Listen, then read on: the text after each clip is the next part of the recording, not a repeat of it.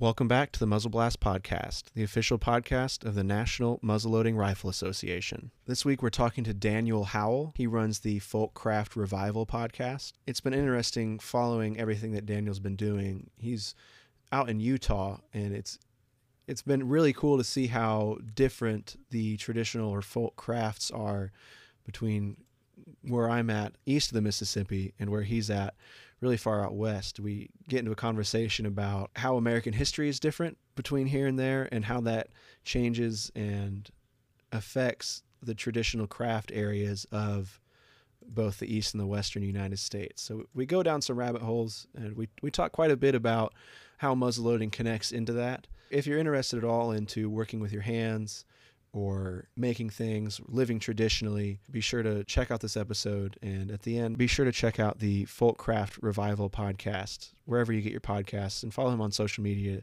to make sure that you're seeing what he's doing and how he's sharing these things. I'm looking at his site now, and he's got a lot on traditional archery. He's getting interested in traditional foraging. So if you're into kind of the living historically side of things, but also you've got a little interest in muzzleloaders, be sure to check out this show and check out his show as well. Thank you. Well, I grew up in a lot of small towns. We lived in Eastern Oregon for a while in a town of about 400. And then we moved to Utah, and we were in, smaller town, central Utah, a couple thousand people.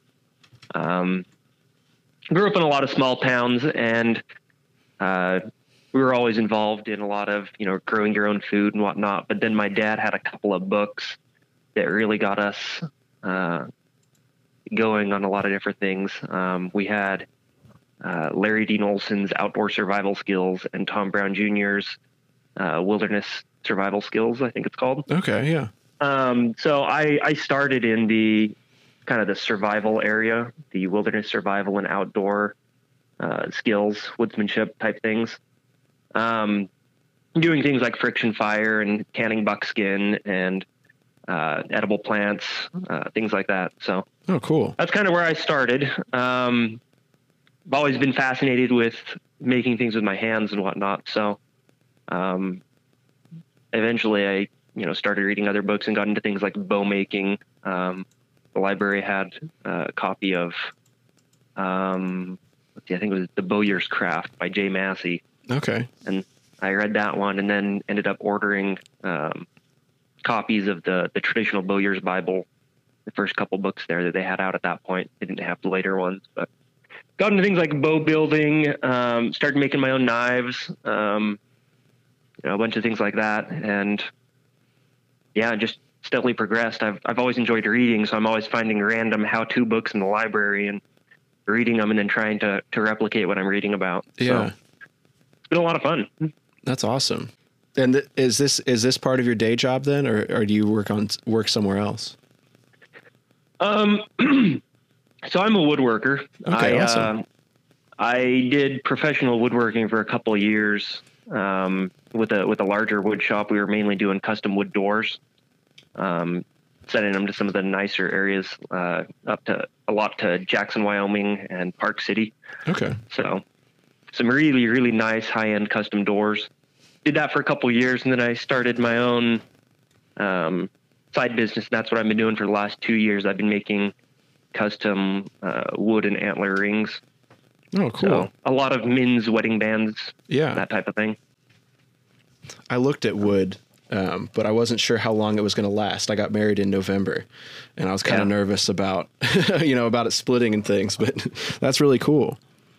Yeah, I haven't had any issues with that so far. Like I said, I've been doing it for a couple of years, and I have too many rings at this point because when I come up with a new idea or design or whatever, I make it in my size and try it out before I make it for anyone else. So I've got a bunch of them, which might be, it's fun, and I enjoy them. They're a lot lighter weight. I prefer the feel to metal, and I really like the look. Yeah, I bet it's a lot more natural feeling. Yes and no. You end up putting a finish over it anyways. But okay. Yeah, it doesn't have that like cold metal feel. Yeah. And they're a lot lighter weight. Yeah. They're a lot of fun, and I like making things that are pretty and detailed, and whatever. So yeah, it's nice to get out and work with your hands. I was stitching up some sheaths for some knives that we make last night while we were watching TV. It's just kind of nice to, I was still working and I should have been kind of relaxing, I guess, but it was just nice to, at the end of the night, be able to sit down and look at those and say, hey, I made those. That's kind of why I have a hard time with jobs that don't, I can't see the result of. Yeah. I really like working on something where I see a direct result of what I've been doing, and I haven't just been sitting on a computer or pushing paper all day. So I like seeing a product, something I created. I guess I'm just a creator. I like seeing what I created at the end of the day or end of the week or whatever. So just a lot of our members are aging, they're kind of in their mid 60s and really concerned about young people getting into, muzzleloading isn't your focus, but a lot of what we do is traditional craft education and American history education. And that, you can't separate the history from the craftsman is how I look at things. Whether you're building bows or rings or pouches or guns, it's all connected. And so I just like to sit down and kind of talk. It's really nice being able to do this and sit down and talk with people about that kind of stuff. So if there's anything that you specifically want to talk about or want to bring up, go ahead. Like I said, I try to take it pretty casual. And feel free to take you down a rabbit hole, a side tangent somewhere, huh? Yeah, exactly. We interviewed, we were at a show this weekend, the Conner Long Rifle Show here in Indiana. It's a small living history kind of trade fair deal, but we sat down with a couple event coordinators and vendors there, and we went down some rabbit holes where I looked at the recording and it was like 2 hours long, but it was a lot of fun being able to sit down and talk with people about that, because out where we're at, we go to a lot of shows and meet with a lot of people, but it's really rare to be able to sit down and have a full 2 hour conversation with somebody, and this is a great excuse to sit down and do that. That's what I found with my podcast too. It's it's a great excuse to just reach out to people you've never met before and talk about something which you've never really been exposed to. Yeah. And I've loved that part, is I've been able to connect with a bunch of people that honestly I would have never had an excuse to talk with otherwise. And then just the conversations you get and some of the information you learn, and I don't know, it's just a ton of fun chatting with people. So completely understand there. And I don't know that I have many rabbit holes in mind, but I'm sure something will come up while we're chatting. So I've always been kind of interested in muzzle loaders. But honestly, I've never had the time and money, I suppose, right, to get involved in another hobby. Yeah. So to me, listening to your podcast, I've followed you guys on Instagram now for a little while.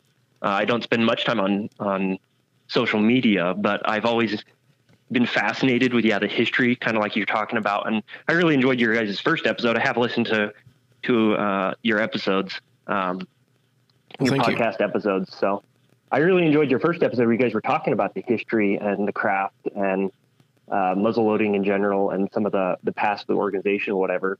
And I think it would be fun to be involved with that. I just need to find the time and money to get involved in yet another hobby. Yeah. So. There's always a million things pulling.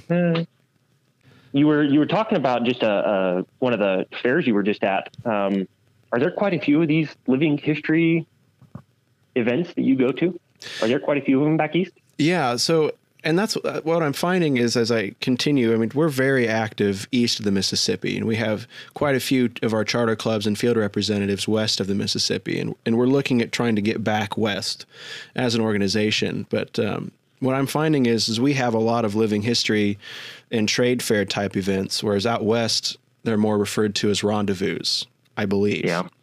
Yeah. And so for out east here, I mean, when it really starts, the probably the first or second week of January after the holidays.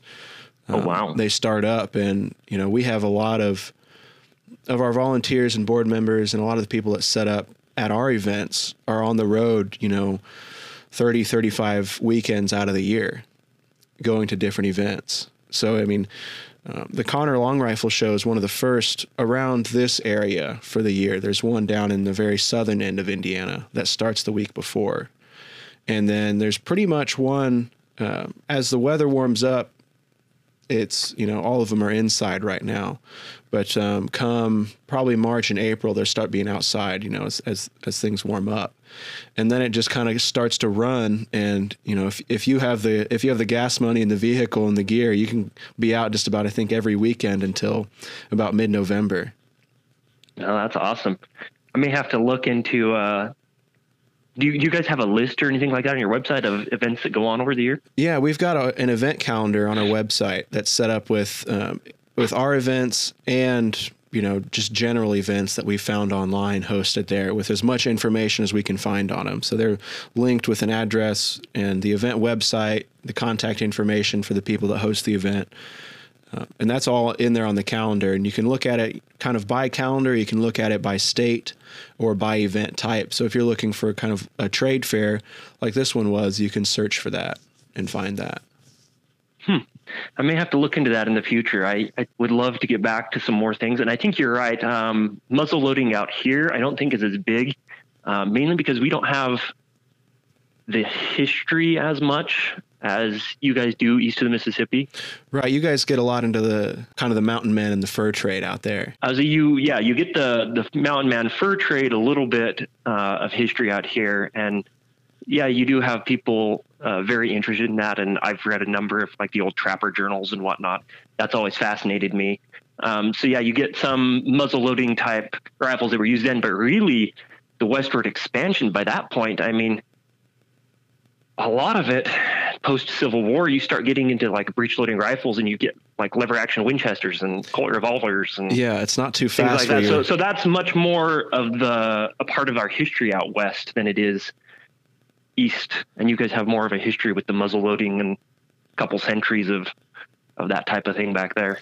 Yeah, that's one of the big things around here. Pennsylvania is one of the largest active states for us, and as you go east, you get to the coast where things are a lot more built in, but you have that history of the French and Indian War and the obviously the American Revolution, and then even up into 1812 for the War of 1812. I mean, we have several battleground sites here in Indiana that we have evidence. There have been digs. We know that these battles came kind of pre-percussion, pre-1840 era, which is really neat for us because we can go out to these sites and hold these real artifacts.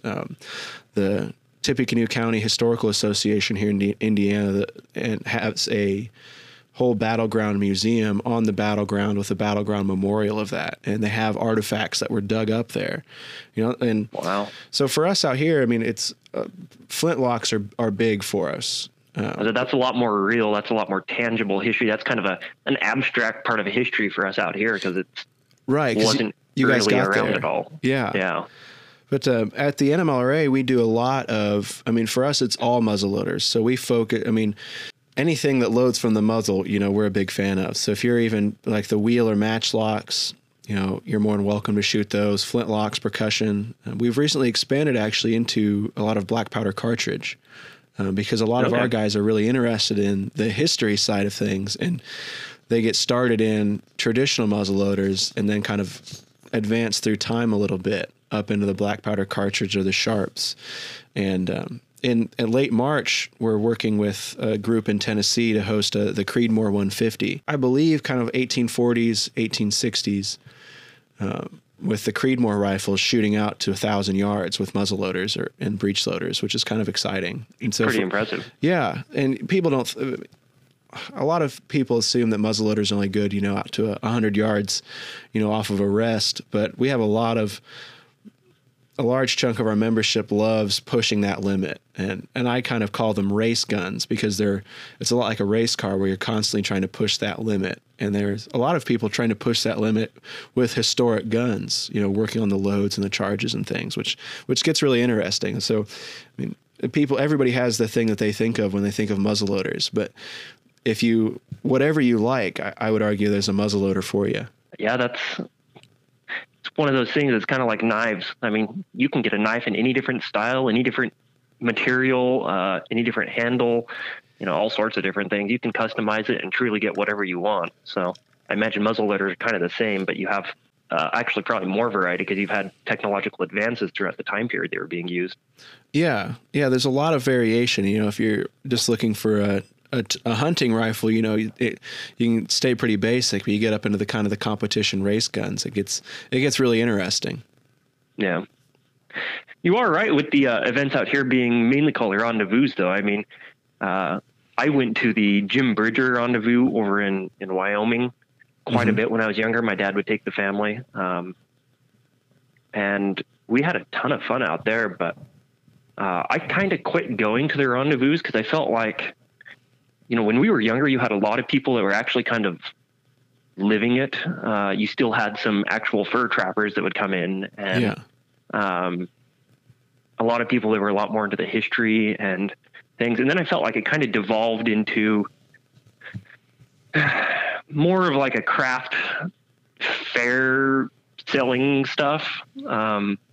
You still have the furs and the, you know, black powder match, you know, and things like that. And it just turned a lot more products being sold though than it used to be when I was a kid. So I kind of moved away from going to those, but it's definitely a fascinating event and fascinating things going on still. Yeah.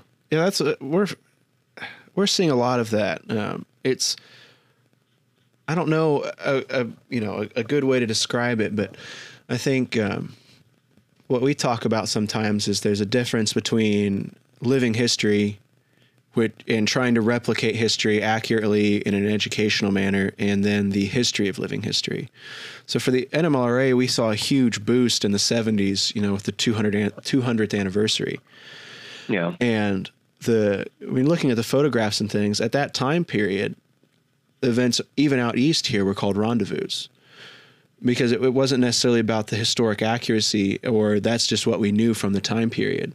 And so now you have the kind of a split in the community if you're living history or if you're living history, you know, is the kit and the gear that you have accurate, or is it accurate to what you grew up with, you know? And we're not trying to police anything like that. A lot of, you know, there are events that control that very strictly. And I think that's just kind of the growing pains of figuring out what we're all doing.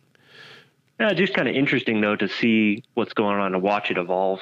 Yeah. Because a big area for events out here is the craft and the traditional, you know, working with your hands side of things. So a lot of our events will have massive school days where they try to bring in elementary schools from, you know, 2 hours away to come see and interact with the living historians and with the craftspeople.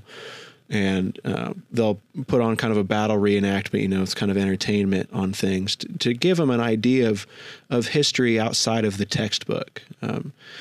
Because now, and it's something that we see a lot at those events, is that kids don't really have a concept of somebody making something.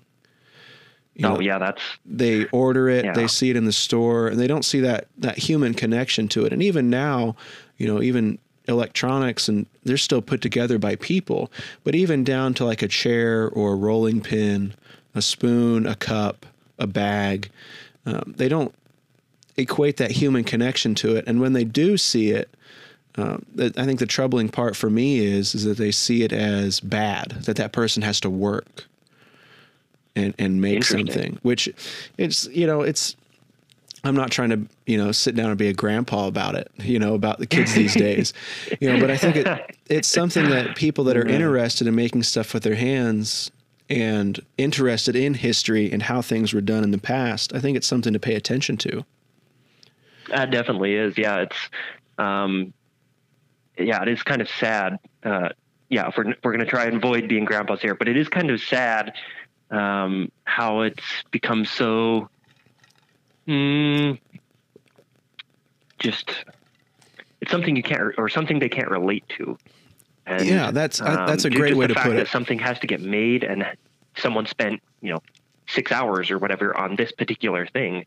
And that's just something they can't relate to at all. And that is kind of sad because, all products, well, everything, you know, whether it be the food you eat or, the clothes you're wearing or whatever, it's someone put time into it. So, yeah, I love that. I love how you put that relating to it, because it's not the child's fault. that they don't understand or they're not interested in it. They've never been exposed to anything like that. And it's not necessarily even the parents' fault. It's just a change in culture. And to keep all this stuff going, I mean, on our website, the first thing that comes up is preserving history. And that's what it's about. It's making sure that we're cataloging and saving this information for when that kid, is 13 or 14 and starts developing their own interests, and they start being interested in this kind of thing, and exposing kids to living history and traditional craft and muzzleloading and working with your hands. I think that's something that as humans we're really connected to, and it's really important to share that as much as we can. And I think that's where, the Folk Craft Revival podcast and the NMLRA and Muzzle Blasts and all the people that we both talk to, I think that's where it's another step in that outreach to make sure that this stuff is ready and the history is there for these children when they start developing those interests. That really is. For me, it was a lot about, I want to help other people learn, but it's a lot about kind of preserving some of the old crafts. I mean, there's a lot of crafts that, frankly, no one knows how to do anymore. You can find things in museums and people are like, oh, well, this was in someone's barn somewhere and we have no idea what it does or how it works or what it was for. Right. We can just kind of guess on it. We can guess on it. And that's kind of sad because you're like, that's only 150 years old. Like, yeah, that's fairly modern machinery. Late 1800s, and we don't know what it was for. That's forgetting pretty rapidly, but a lot of my podcast too. That's what I've enjoyed, is talking with craftsmen and people who know how to do things. And I've started out attempting to keep it more of like a how-to type podcast, so people could really learn how something was done and the principles behind something. Yeah. But as I've progressed, I've realized that a lot of that's fun, and I'm going to keep doing that. But there's a lot of interesting stories that people have to tell as to how they became a craftsman and some of their thoughts on working with your hands and developing a skill or a trade or a craft, whatever you want to call it. There's a lot of interesting stories and thoughts that people have on how this develops and how it impacts them and the people around them and whatnot. So I've kind of not necessarily drifted away from being more of a how-to based. There's still that base in a lot of the episodes, but definitely explore a lot of the stories that people have as well. And I think those stories are as important as the how-to, because the stories are how we relate to that person.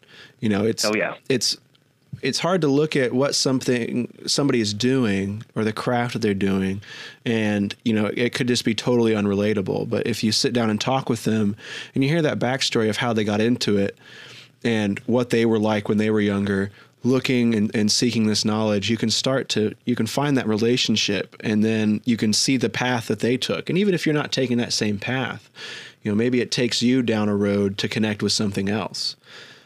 I mean, it humanizes it and brings it a little more into the present for you. Yeah.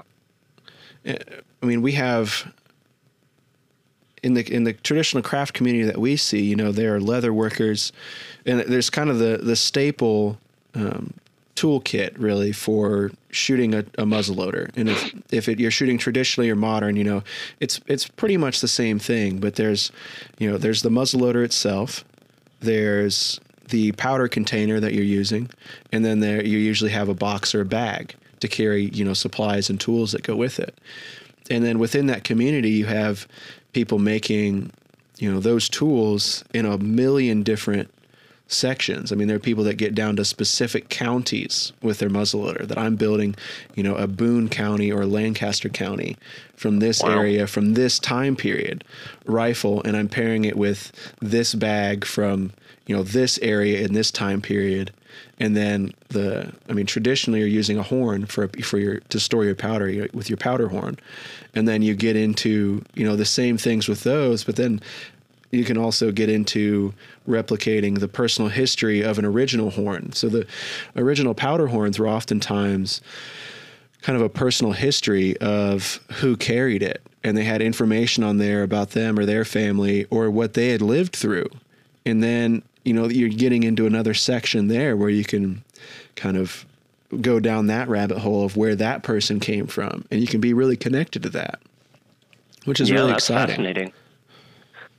I never really think about history as being, well, yes, history is county specific, but things like craft, I never think of them as being county specific. I think more regionally. So it's fascinating to hear that there really are differences from county to county and a lot of the things you guys work with, because I would have looked at it and been like, yeah, I'm building something that was common in New England or Massachusetts or something like that. I wouldn't have even thought to go county specific. Right. At that point, I would have just assumed that the differences were, differences between craftsmen. Right. And that's what's, at least where we're at out east here is, you're in a pre-industrial era for the United States. So you had things that were produced in styles, like the Windsor chair is a Windsor chair is a Windsor chair.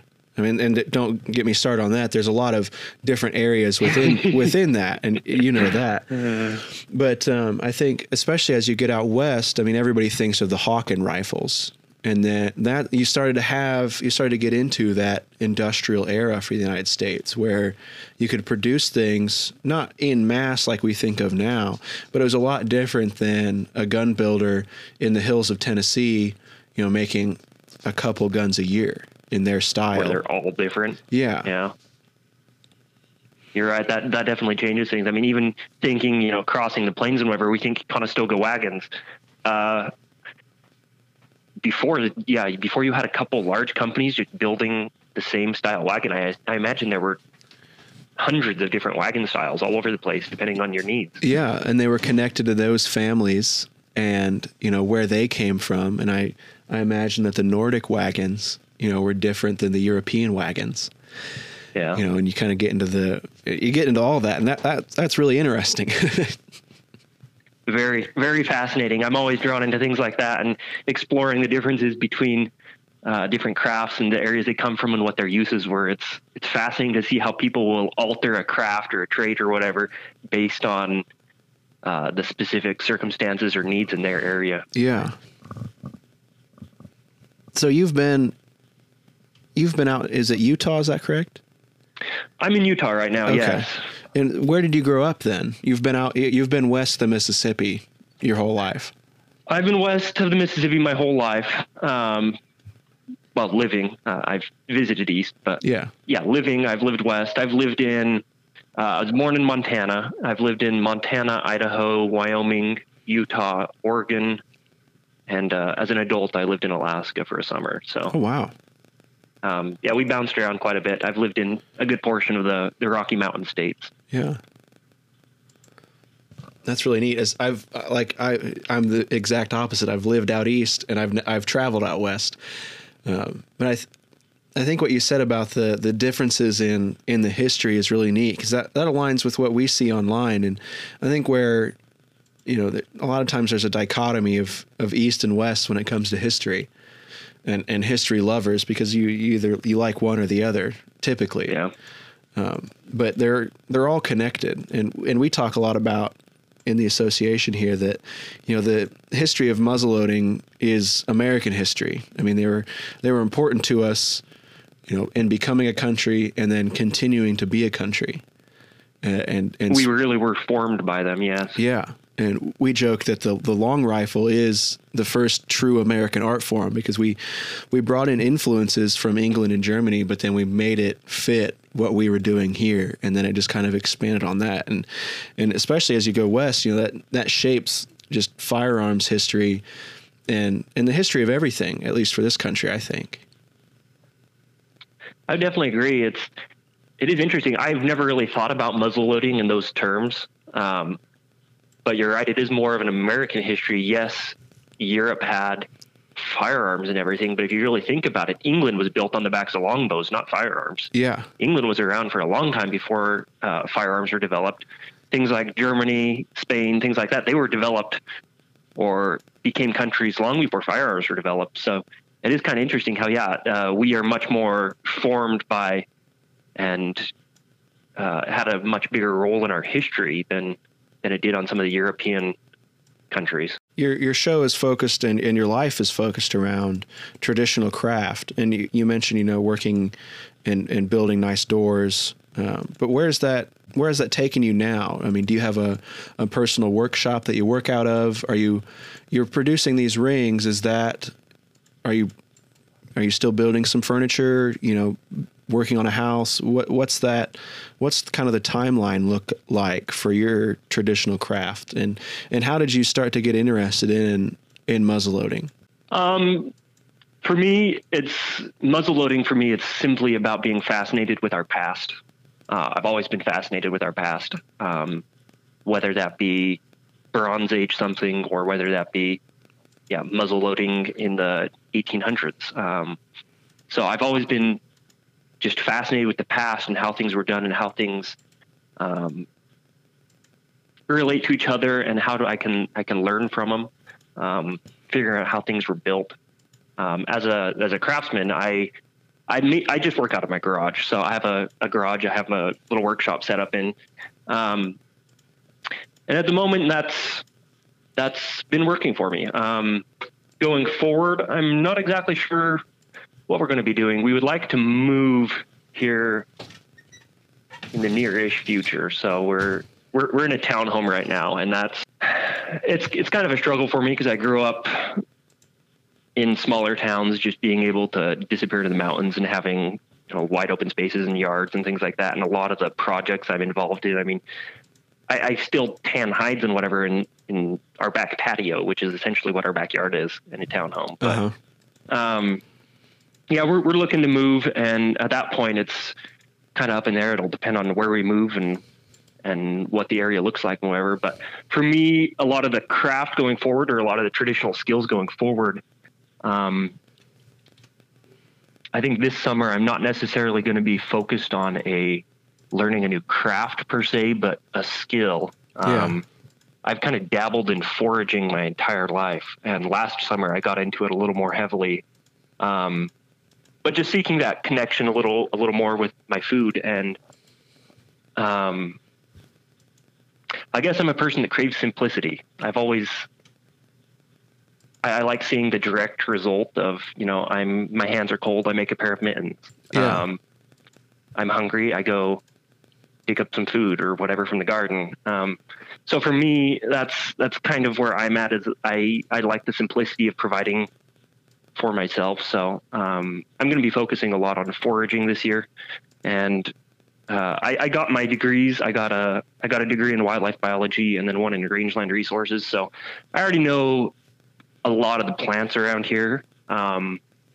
It's just then pairing it with learning more of what's edible and how to prepare them so they taste good. I think that's probably going to be going forward one of my big things I'm focused on learning. Yeah, that sounds really interesting, and it's very much tied in with, very connected to traditional craft and American history, because that's, when you think about it, it's not too far away, in the timeline from where we're at now. Oh yeah, when everyone was, you're paying attention to what food was available, and I like I said, I'm out west, so I relate more to the stuff out west. But you had pioneers moving in, and you learned to dig camas bulbs or something like that, because that's what the natives did in the area, and that's a massive food resource that honestly tastes great. So it's just one we've kind of forgotten about these days. But 100 years ago, that was a major, very important part of living, living in general. So we joke that when we go on the road to go cover a show or even set up at our home range, that we have so much stuff, and when I load up the car with all the equipment, it's just kind of crazy to think that people were going out, with what they could carry and living for months on end, just trekking and long hunting and trapping. And it's kind of bizarre to think about now. I mean, before I go anywhere, I've got a bag full of stuff, that you might never need, but it's the stuff I want to have with me. And the just in case. Yeah, it's the just in case stuff. And not 150 years ago, that was, people just found what they needed where they were at. Or you just did without. Yeah, or just did without. Yeah, you didn't need so much. That's kind of an interesting conversation. I had a similar one with my dad not long ago. I was reading a book, and they were talking about, blanket rolls and just rolling up in one blanket out into the fire and whatever. And I was talking with my dad about, I kind of wonder what the difference is. Have we just become so used to being comfortable all the time that we can't do that? Or have we lost is there some secret art and skill to staying warm, rolled up in one thin blanket next to the fire? Because I don't think I would sleep very well for very long doing that. Right, yeah.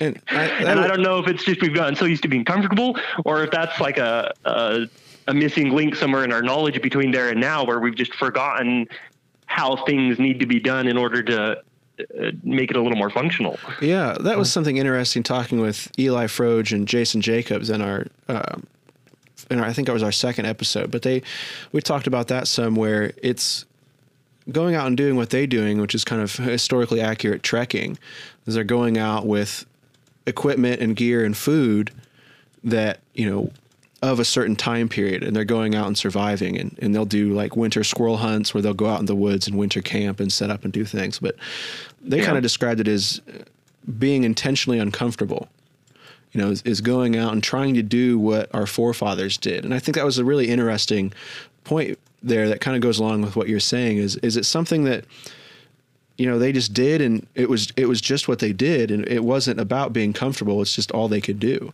They only had one blanket. Yeah, it was just life. And now we get in our air-conditioned house, we go to our air-conditioned car to go to an air-conditioned store and, eat ready-served food. And, it's just a difference in life maybe. But it's something that's interesting that, people think that everybody's ignoring or forgetting about that history. But I think there's a lot of people still going out and trying to find it.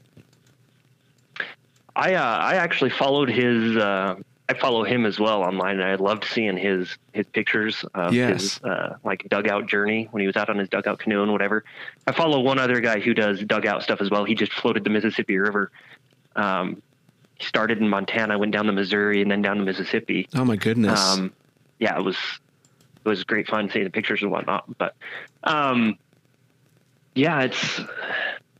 think too, that's kind of what drew me to survival and the wilderness survival type stuff growing up.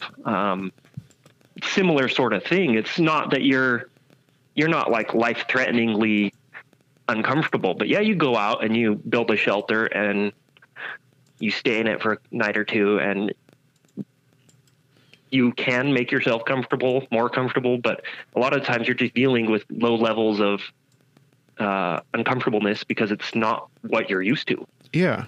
And I don't think it would be a problem if you were used to it, if that was your day-to-day sleeping arrangement. But the simple fact that we're used to soft mattresses and whatever, you're just dealing with low levels of uncomfortability when you start some of these things. Yeah. And I think that's what's interesting for us seeing, I'm sure you see the same thing, but the bushcraft community is doing that, but in kind of a modern sense. They're using modern equipment and modern tools, but we're seeing a lot of those people get interested in muzzleloading because, they're not necessarily interested in firearms, but it's another not easy thing. It's something that takes some knowledge and takes some research and takes some tinkering, because that's the fun thing about a muzzleloader is, you can really tune something in, but it's not put a magazine and go, go, go. Which has always been kind of what's dissuaded me from modern rifles. It just seems too simple. Yeah. And you don't have to learn anything. Yeah. And I would argue, which I know is probably simplifying it down for those folks who shoot modern rifles. Right. But from an outsider perspective, yeah. I would argue that if you get into muzzleloading and start researching and start understanding, it's a lot simpler than modern firearms, because you can take a couple bolts out, open up your lock and tune the spring, tune your triggers, file a little thing down here and there, and put it all back together with a couple tools. And that's the other part that would be another big draw for me into muzzleloading is I like being able to work on my stuff or with my stuff. Yes. I like being able to make my own. That's why I use longbows. I mean, I grew up with recurves, and that was part of what got me into it. But that's why I got into making my own longbows and doing a little bit of hunting with my bows and whatnot, is because I like being in control and knowing that I can make my weapon. I can fix my weapon if anything goes wrong. I know what I'm doing and what's going on with it and how I can alter it if I want to or anything like that. And so a muzzleloader, to me, it's not to the point where I feel intimidated by it. I mean, I could open it up and I could logically look at it and be like, okay, so this does this, which then causes that to do that. And I could logically figure it out if I needed to. Yeah. Which is it's kind of like vehicles. I mean, if I look at a 1970s vehicle, there's so much less in it, and you can logically go through and be like, well, okay, this part seems to be working all right, and that part seems to be working all right. You get into modern vehicles, and it's kind of the same way. You look at it, and it's like a modern rifle, and you're like, well, I don't know. It's just there's too much going on in there, and there's electronics all of a sudden controlling things. And yeah. So for me, yeah, I would love to get into muzzle loading. And like I said, I've been fascinated by it for years, but I've never taken the plunge. So. Well, I recommend at some point I need to anybody, and especially for somebody like yourself. If you're interested in building one, there are several kits available, to kind of get started. But boy, after you put together a kit, you're going to want to start. It's going to be addicting. Yeah, there's never just one, I don't think. And that's where even talking to the guys that are shooting modern muzzleloaders now, there's a lot of people building, precision, long range, out to 800 yards muzzleloaders that are very modern looking. I mean, the thing that's really popular right now is using a black or a 209 primer, a shotgun primer, or a large rifle primer as your percussion cap, like you would, on a percussion rifle or a musket. And it's inside of a bolt action assembly, and people look at it and think that it's a modern rifle, but the guts are all muzzleloader. The only difference is just that the difference in the primer and the action. And even those guys got started on the traditional side of things. And that's how they got into it, because they like to be able to open something up, be able to investigate, and be able to tinker on it. And I think it's one of those things too. Once you learn the simple, or the basics, the understanding, then you can progress on to some of the more difficult or technologically different aspects too. Yes. You can start to kind of advance it, and then you find yourself going up through time, advancing, into the black powder cartridge, and then you kind of get into the modern era where you even go back to the muzzleloading aspect and try to figure out how to make a 200-year-old ignition technology shoot super far. And we've got targets like the Creedmoor event. It was a kind of an international event. It was held here for a few years and then held in England, and they still shoot those matches in England. And I mean, I just was looking online today about a modern Creedmoor match that was still shooting traditional muzzleloaders, but they're shooting out to 1,200 yards. Holy smokes. With a muzzleloader, and you just think, that's crazy, but they're doing it, and it's awesome. That's super cool. I assume that's still open sights and everything? Yes, I believe so. I mean, I think they have kind of peep sights set up on them. Yeah, but I don't know that how. And they're all different kinds of classifications. I mean, there's a lot of muzzleloading matches and things that are set up with scopes, especially for those long distances. But you always have your kind of modern class and then your traditional class where you're still using what they used. And we have, because history is cool, we have evidence, and we have those original targets from the late 1800s, and there are guys still now looking at those original targets saying, how did they do that? And trying to replicate it, sometimes with the same guns, because you were in that era where you had semi-mass production set up. Yeah. And it's cool. I love geeking out about it. History. Yep. Fascinating. You can always learn something from it. Yeah. You just got to take the time and go out and look for it. And that's what's neat about, kind of what we're doing in the magazine, but also in the new media, and what you're doing, going out and talking to these people, is we talked about kind of history getting lost. And this is something I'm sure our listeners have heard before, but I talk about that you've got a moment in time now where you don't have to keep losing that information. You know, it's so easy to catalog, and it's so easy and affordable to save that information and save those interviews like never before, where you can go back and listen to those people talk and see them and how they act and how they moved around. I mean, when I put a camera on some of our members and some of our people, they get real camera shy, but I try to bring out just who they are and how they interact, because that's the kind of stuff that, you know, in 50 years or in 100 years, you're going to be able to look back and relate to that person because you see them as a real person. It's so easy to kind of get locked into that. You know, this is being recorded, this is being videoed, and then everybody kind of turns into a middle school educational videotape, and they lose their personality a little bit. But it's that kind of stuff that is important to capture, because then you can relate to people. That's why people love old photographs, you know, from the late 1800s where people are smiling or laughing, because so many of the times you see them as just stern, serious faces. And unconsciously that influences how we perceive those people, but they were people just like you and me. Everyone sees these stern pictures, no one's smiling, everyone's like glaring at the camera like, geez, life was harsh, life was miserable. Yeah. But that was just, they didn't know any other life. Doing, and no, I understand though with I haven't tried doing videos, and I'm sure it's even worse when it comes to video, but sometimes when you chat with people and you're trying to record, it's like you got to take a minute to chat with them before you start the recording in order to kind of get everyone loosened up and get it kind of back into a natural state. Tight. Yeah. Where you can kind of forget about the equipment. I mean, I'm 26, so I've kind of grown up with all of this stuff and pretty much have grown up with the internet. You know, so to me it's kind of second nature, but you know, I'm interviewing, you know, people in their late 80s, early 90s, and trying to preserve that history.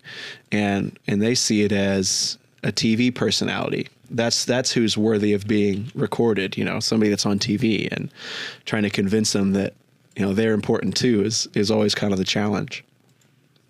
And by and large, they have the more fascinating stories anyways. I had a Sunday school teacher growing up. I think she was like 96 or something like that. And she would tell us stories all the time of growing up before electricity and before cars and things like that. And you just, I mean, as a 7 or 8 year old kid or whatever it was, I mean, that doesn't really hit home.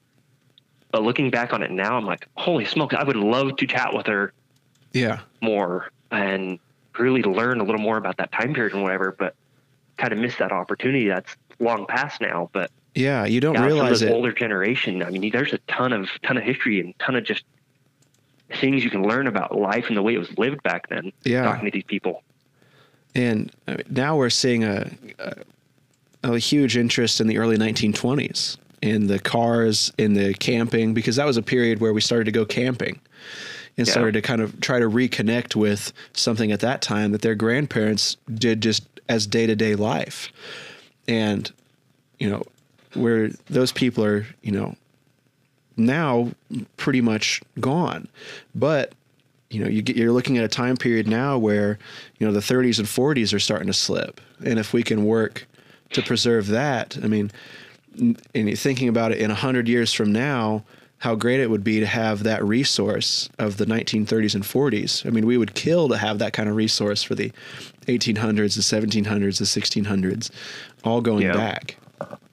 Because you wouldn't, I mean, don't get me wrong, the quest of trying to figure out how or why they did something the way they did is part of the fun. And I'm not using this as an excuse to take that away, but having that reference would be wonderful. Well, no matter what you record, you're still going to have something else that needs figured out. I mean, you'll record someone talking about X, Y, or Z, and that'll lead you to, I learned about that part, but that just opened up a whole different question in my mind because I had never considered, you know, this. And that's a secondary part of what they were talking about, and they never really covered it. So it'll open up whole new things in order to even think about. tell us a little bit about your show. And you talked a little bit about interviewing craftspeople and how it's changed from like kind of a how-to to trying to get more of the story. But how did you get started doing the show, and kind of where is it at now, and just, I guess, tell our listeners a little bit about what you're doing. Yeah.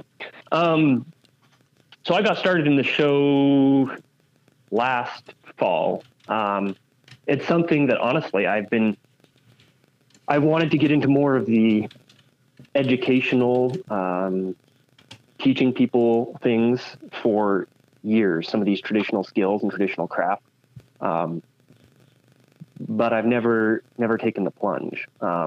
It's been a passion of mine basically my entire life, but the last couple of years I've really wanted to get into more of the teaching side of things. And then when I went self-employed, when I left the woodshop I was working at, I started listening to podcasts. I had never listened to a podcast before that. And I loved the format. I loved being able to listen to stories, examples, educational stuff, what have you, while I was working. Because a lot of times working with your hands, yes, you do need to be focused. But once you know what you're doing, it doesn't require all of your focus. You can zone out a little bit. Yeah, you can zone out a little bit. You can listen to what's going on, and you know what you're doing enough that you can just keep doing it. And you may have to pause if you get to some critical part or whatever, but you can by and large listen to something in the background while you're working. So I really grew to love podcasts, and decided that was the format I was going to try and pursue. So for me, it's been a big learning curve. I've never been big into the technology side of things, because the traditional skills and traditional craft were always my passion, and I kind of avoided technology. Yeah. So learning to start a podcast and trying to set up a website and whatever, it's been a big learning curve. But I've had a ton of fun doing it, and getting to chat with people and talk about crafts and skills and whatnot. So I kind of took a break over December. I think we're 12 episodes in right now. Okay, so great. I have a couple others lined up for the next little while, but yeah, so far we've covered things like willow weaving and bark tanning and tracking, things like that. So looking forward, yeah, just a lot of the old traditional skills is what I want to really cover, really focus on. And that's really anywhere from, like I said, I'm interested in prehistoric, history, just learning how to do things, whether that be flint knapping or whether that be processing flax to make, linen cloth or something like that. I'm interested in all of it. So looking forward, yeah, it's really talking with people who have experimented and learned and know how to do things, and just having great conversations with them about it.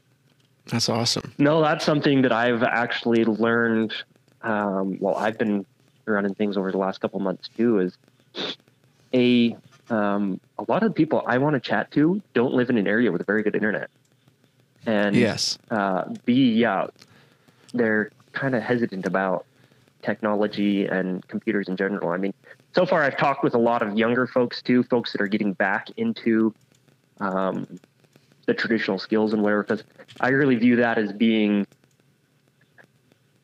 something that's more on the rise than it used to be. I don't know if that's just my perception or if it really is happening, but I view a lot more people as trying to get back into the traditional skills, things like bushcraft and spoon carving and foraging and things like that. There's a couple big ones, blacksmithing, things like that. There's a few big ones that people are always like the gateway into traditional skills, but I view a lot more people as coming back into it, and it's kind of interesting. I don't know if that's simply because you start seeing or viewing more things with the internet around these days, or if it's just that we crave a little bit more of a hands-on connection with the world around us now that everything's gone so digital and you don't really have that in your day-to-day living anymore. But I think it's a good mixture of those, but also I think that the generation now that you're starting to see get interested in this stuff is they're at an age now where they have time and expendable income. Whereas, a lot of people see, kids as the future of things, but kids don't make decisions. They don't spend money. And I think that this is something that we talked about some this weekend with the people that we talked to at the Connor show, is you're seeing a point now where all these people that, may have been exposed to it when they were younger are now at a point where they can go out and do something and pursue that interest. And there's a lot of people that don't want to play video games all the time or go out to bars or party, and they're interested in going out and doing something they really connect with their hands. Yeah, that's my 2 cents on what we're seeing. That's probably a good way of looking at it too. It's there are those people that are just going to sit around and play video games, but for those of us that doesn't appeal to, we turn to something. And I'm glad it's working with our hands for a lot of folks. But yeah, I've seen a major uptick in that type of, like I said, the big ones, blacksmithing, spoon carving, that type of thing.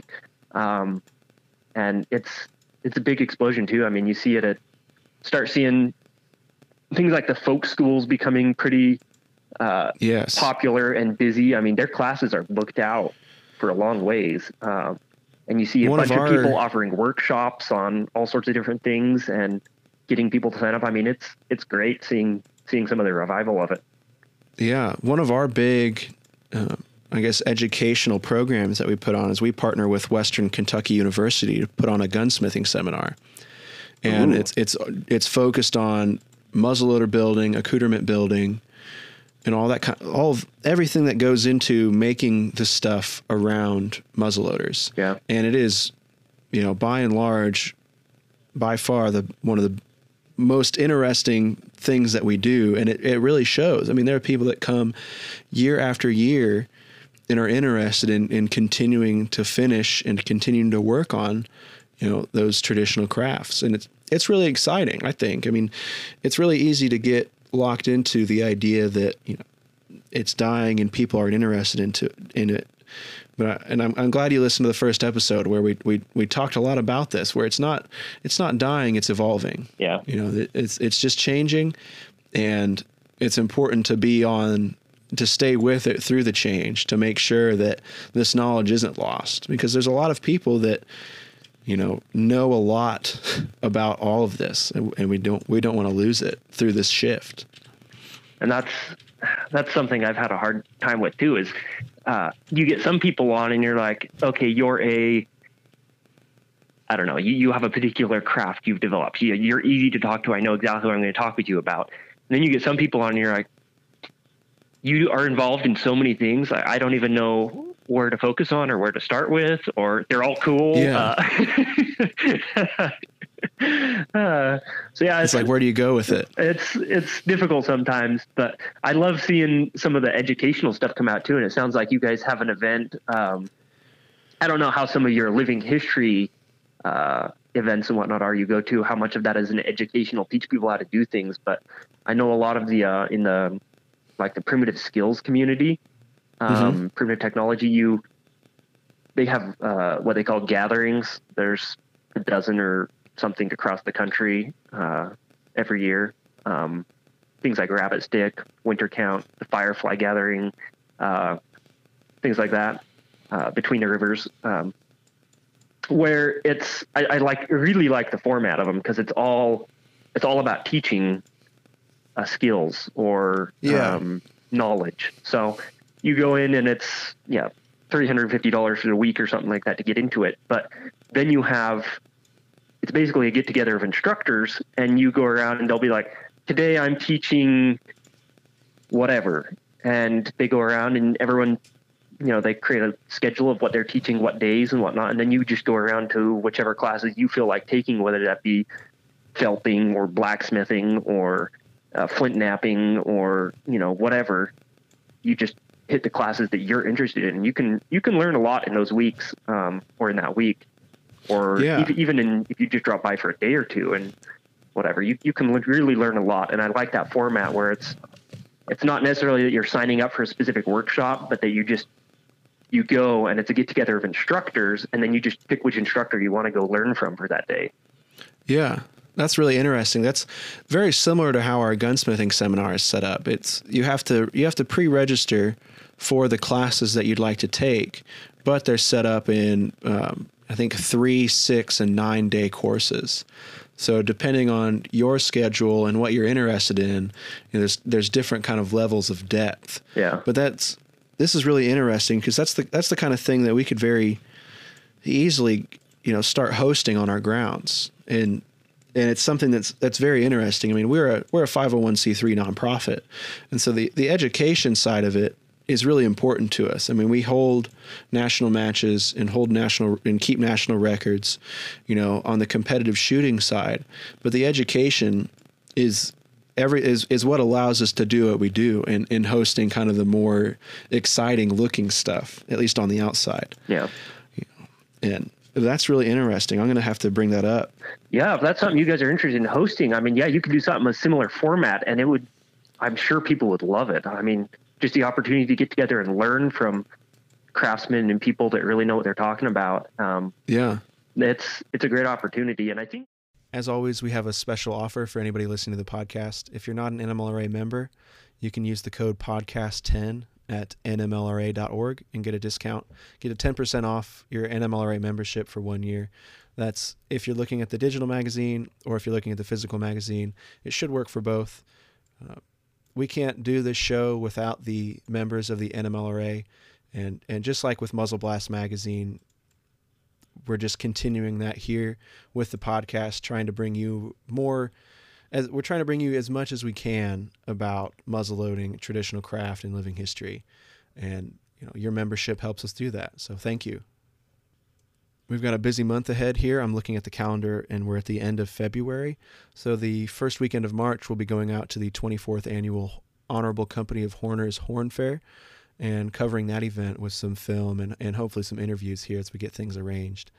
And then towards the end of March, we'll be at the Kalamazoo Living History Show, interviewing several of the craftsmen and vendors there about muzzleloading, living history, and we've got a couple of the military groups on the line, so it's going to be interesting to hear about them because they're definitely kind of blurring the line more from the competitive muzzleloading and living history side of things.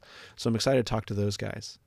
And then the weekend after that, we're working double duty. We'll be going down to the York Shoot in Tennessee, where it's kind of a traditional slug the York is a traditional chunk gun match. So it's one of those kind of weird sects of muzzleloading that we're excited to show the public some that hasn't been publicized very much. And then we'll be going to, that same weekend, we'll be going to the Creedmoor 150, which is partially is hosted by the NMLRA. So we're excited to get down there and film those guys shooting their Creedmoors, their Sharps, and some Whitworths out to 1,000 yards. As always, check out nmlra.org for up-to-date information. We've published a lot of interesting and neat updates on the blog, and be sure to follow us on Facebook at NMLRA and on Instagram as Muzzle Blasts to keep up to date. Thank you.